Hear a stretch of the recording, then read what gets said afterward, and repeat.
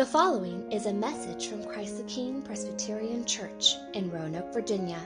For more information about the ministry of Christ the King, please visit us at ctkroanoke.org.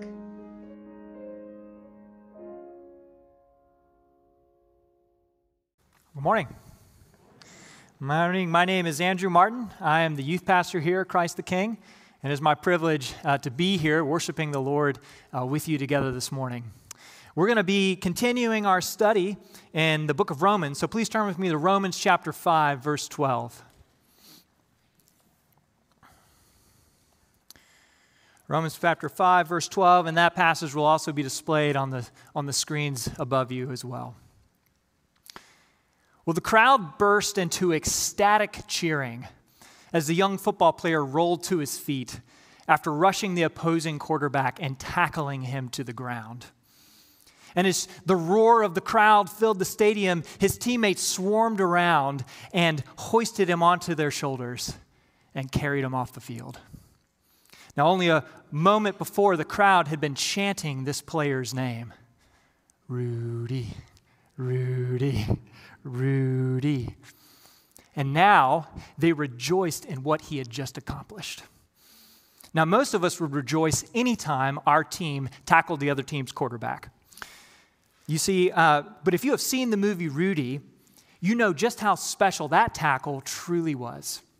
Because you see, as the movie builds up to this final scene, we watch the story of all the struggles Rudy had overcome just to step onto that field. He had wrestled with grades before being admitted as a student to the University of Notre Dame.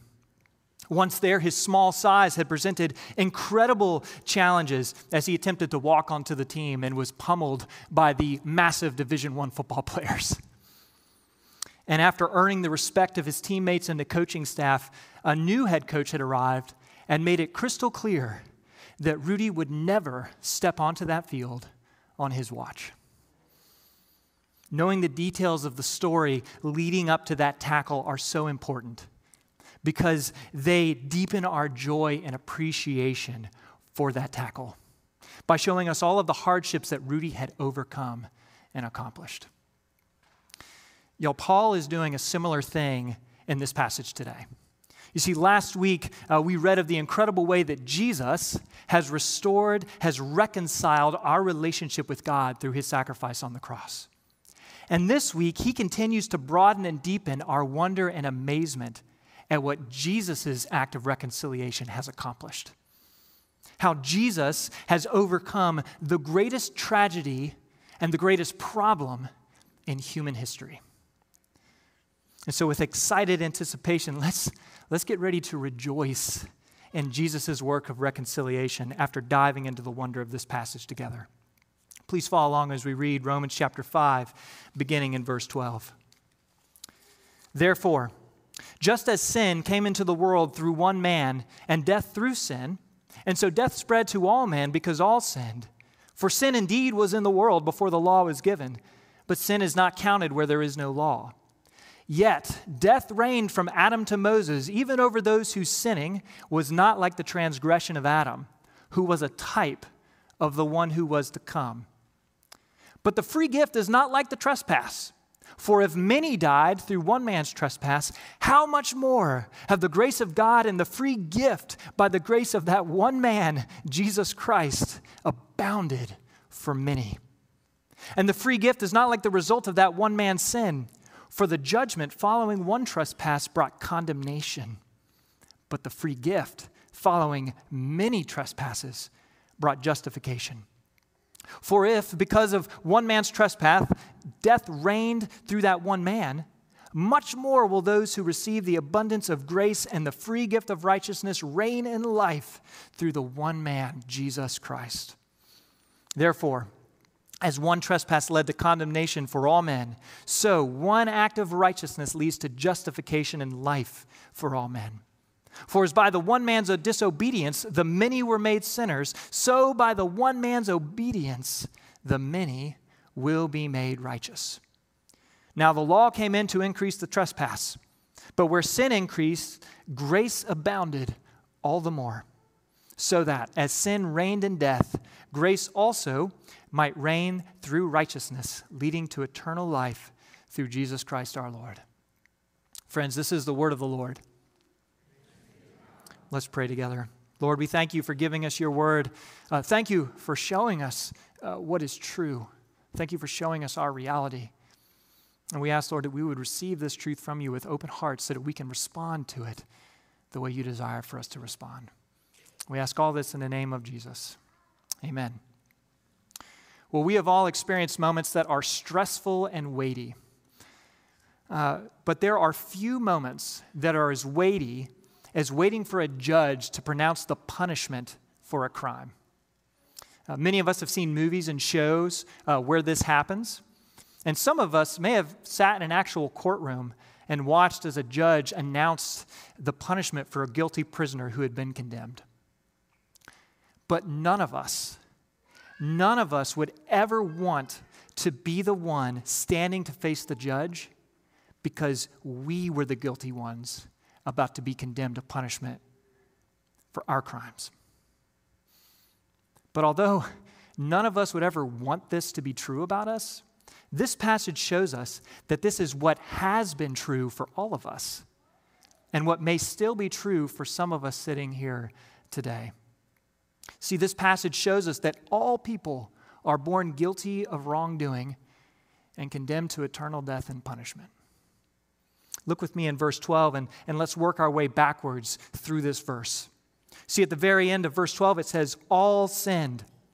This means all people are guilty of wrongdoing.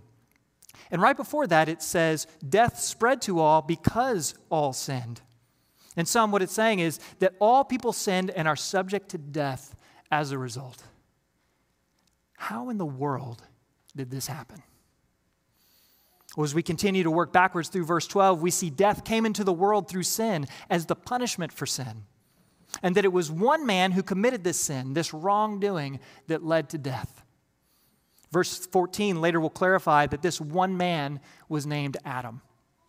And so some of us are probably wondering, well, who is Adam and what in the world did he do wrong? Well, this verse 12 is referring to the true story written in the first book of the Bible in Genesis chapter 3.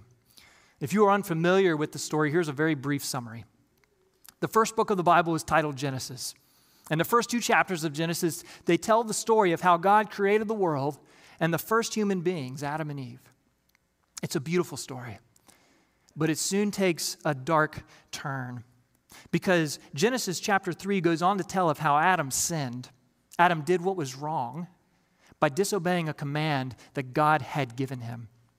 A command not to eat fruit from a special tree called the tree of the knowledge of good and evil. And Adam's sin, his wrongdoing, this earned the penalty of death, both spiritual and physical. Now, this is a very brief synopsis, and if this is the first time you've heard the story, let me encourage you, there are Bibles underneath the chairs in front of you. Take one of those home and open it up to the very beginning, to Genesis, and just start reading. You will get to the story in about 5 to 10 minutes. But to bring us back to our passage this morning, we can summarize verse 12 like this. Adam sinned. He did what was wrong. Death came as the penalty, and all people, not just Adam, are subject to death because all people, not just Adam, but all people sinned. Now, you may be thinking, well, wait a minute. I see Adam sin, but what did we, or what did I do wrong to deserve death? Well, to answer this, we need to understand that when verse 12 says all sinned, it is referring to Adam's first sin in Genesis chapter 3. In other words, verse 12 is telling us that when Adam sinned, we all sinned too. And we see this throughout the passage, including in verse 19. Take a look with me at verse 19. It says, "For as by the one man's disobedience, the many were made sinners." In other words, when Adam sinned, all people, the whole of humanity, became guilty of Adam's sin. Now, Christians, we use a very important term to help describe this reality. We use the word imputation.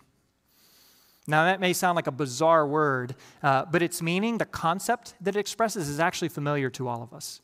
It's basically shorthand for saying to credit to an account. So Paul is saying that Adam's sin was imputed to us, that it was credited to our account, so that we are all born guilty of sin. Now you may wonder, well, why has Adam's sin been imputed, been credited to my account? I don't want that on there. Well, when verse 12 tells us that we all sinned in Adam, that his sin was imputed to us, that it was credited to our account, it is telling us that God made it so that Adam represented all human descendants, which is everyone who has ever lived, including you and me. And that he represented us in such a way that his failure was our failure as well. This is what Christians mean when we use the term federal headship. It's the truth that Adam represented all humanity, that he was our federal head so that his actions affected all of us. Now, we may hear this and then be a little confused by verse 13. Take a look with me at verse 13. It says, "For sin indeed was in the world before the law was given, but sin is not counted where there is no law." Well, Paul is referring to the law that God gave Moses after Israel left Egypt in the Old Testament. And in this verse, Paul says that sin continued to be in the world even before this formal set of commands at Mount Sinai was given to Moses. But what does he mean by this term, sin is not counted where there is no law? I mean, it almost sounds like he's contradicting himself a little bit, like there's sin, but there's not sin.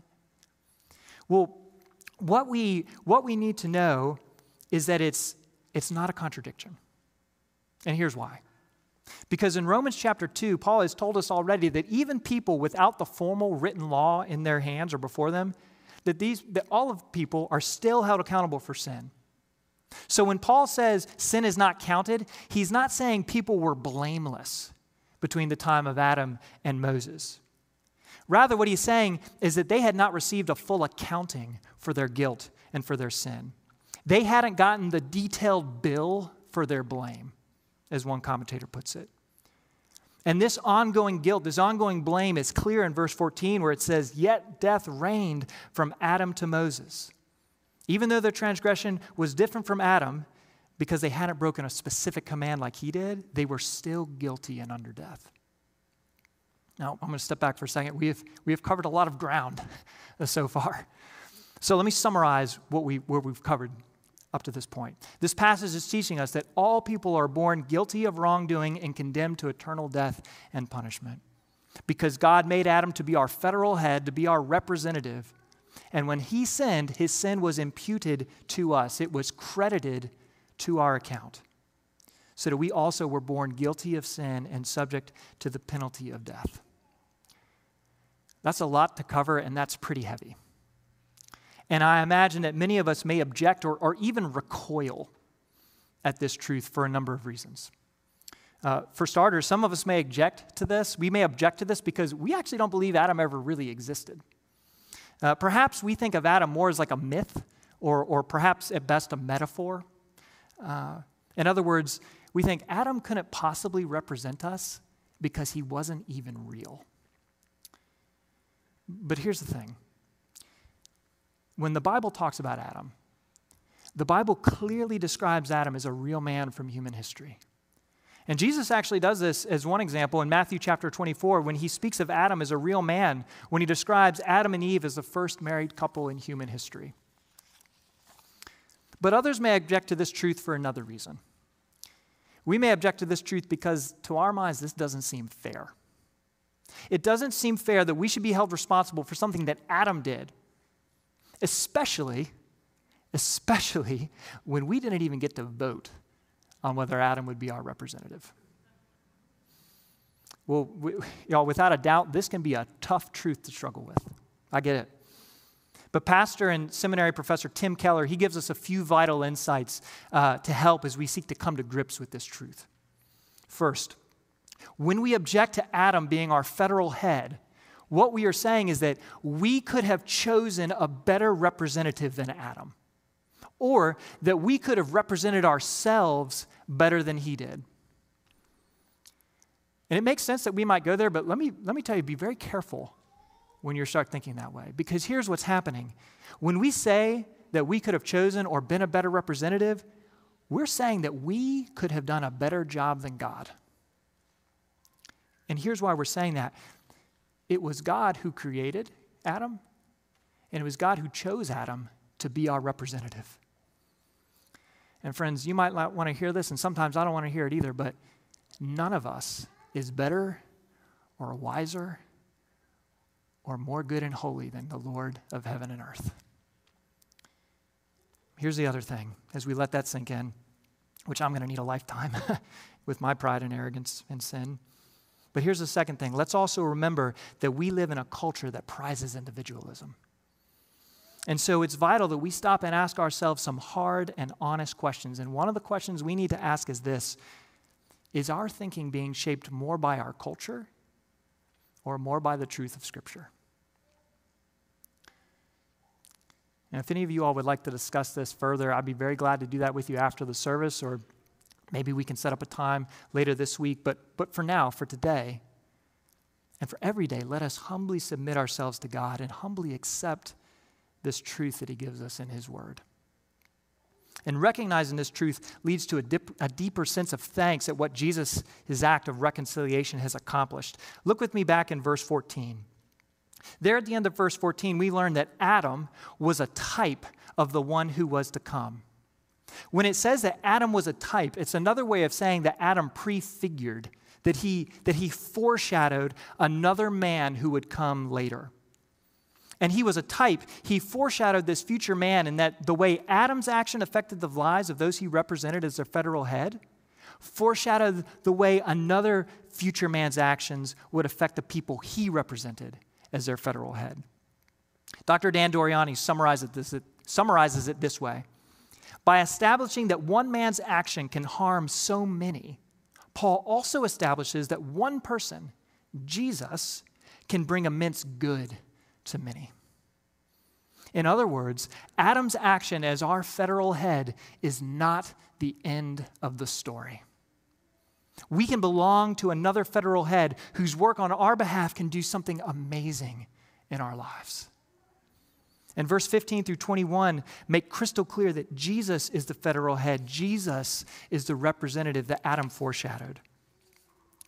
But Paul goes on to show that while Adam foreshadowed Jesus, Jesus is very different from Adam. And we see this clearly in verses 15 through 16. At the beginning of both verses, Paul uses the phrase, the free gift is not like. And he uses that term, not like, to emphasize the difference. Well, what are some of these vital differences? Well, first, take a look at verse 16. It says, Adam's sin led to condemnation. In verse 15, again, it describes that Adam's sin led to death for all humanity. And when we see in verse 17, take a look at the language it uses to describe this relationship to death. It says that death reigned. It's saying that death ruled over all humanity, that all are born slaves to the cruel tyrant of death. But the work of Jesus brings the exact opposite of all these things.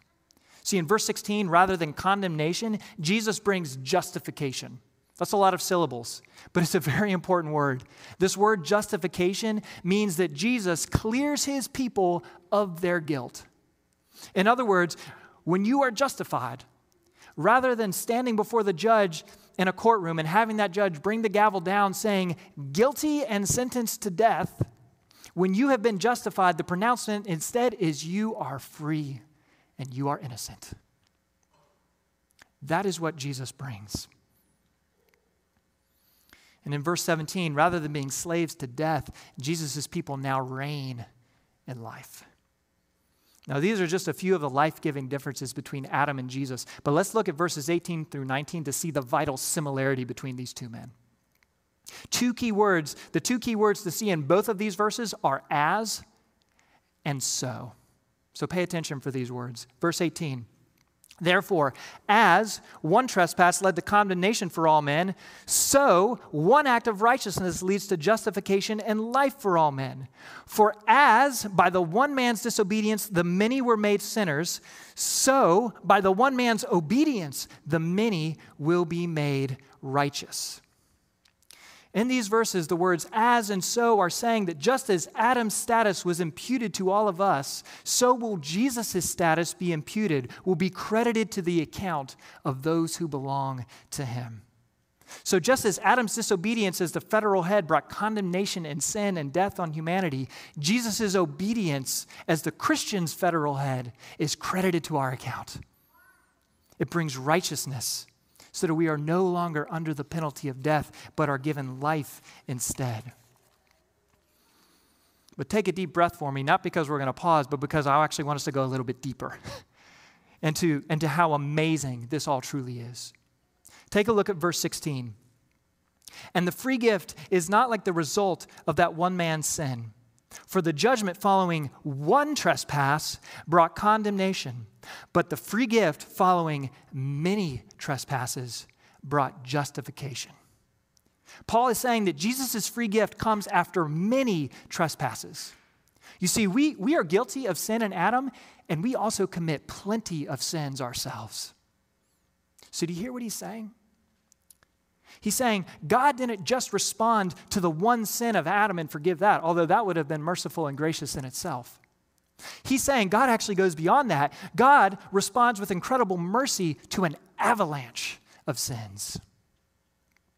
God's grace has abounded, giving his people so much better than we deserve. And we see this grace at play again in verse 20. Look with me there at the beginning. It says, now the law came in to increase the trespass. This means that the law made sin even more serious, and that now people were willfully rebelling against God. They saw his commands, they knew what he wanted, and basically looked him in the eye and pointed their finger and said, I don't think so. But if we look at the second half of verse 20, it says, but where sin increased, grace abounded all the more. Tim Keller puts it beautifully. He says, sin did not have the last word. We do not have to die in Adam. God's grace to humanity is greater than humanity's rebellion against God. And Jesus made this all possible by living a perfect life of obedience in our place. And this obedience included going to the cross to pay the price for our sins and rising again so that we might receive this free gift of righteousness. Jesus rescues his people from sin and death and gives them eternal life. Jesus overcomes the greatest tragedy and the biggest problem in human history. Now, if this is true, and it is, what do we do? Well, that's going to depend. It's going to depend on whether we are here today represented by Adam or represented by Jesus. You see, it could be easy to misunderstand this passage and think that Jesus automatically represents and rescues all people. I mean, that seems to be what it's saying in verse 18, right? Let's look at verse 18 again.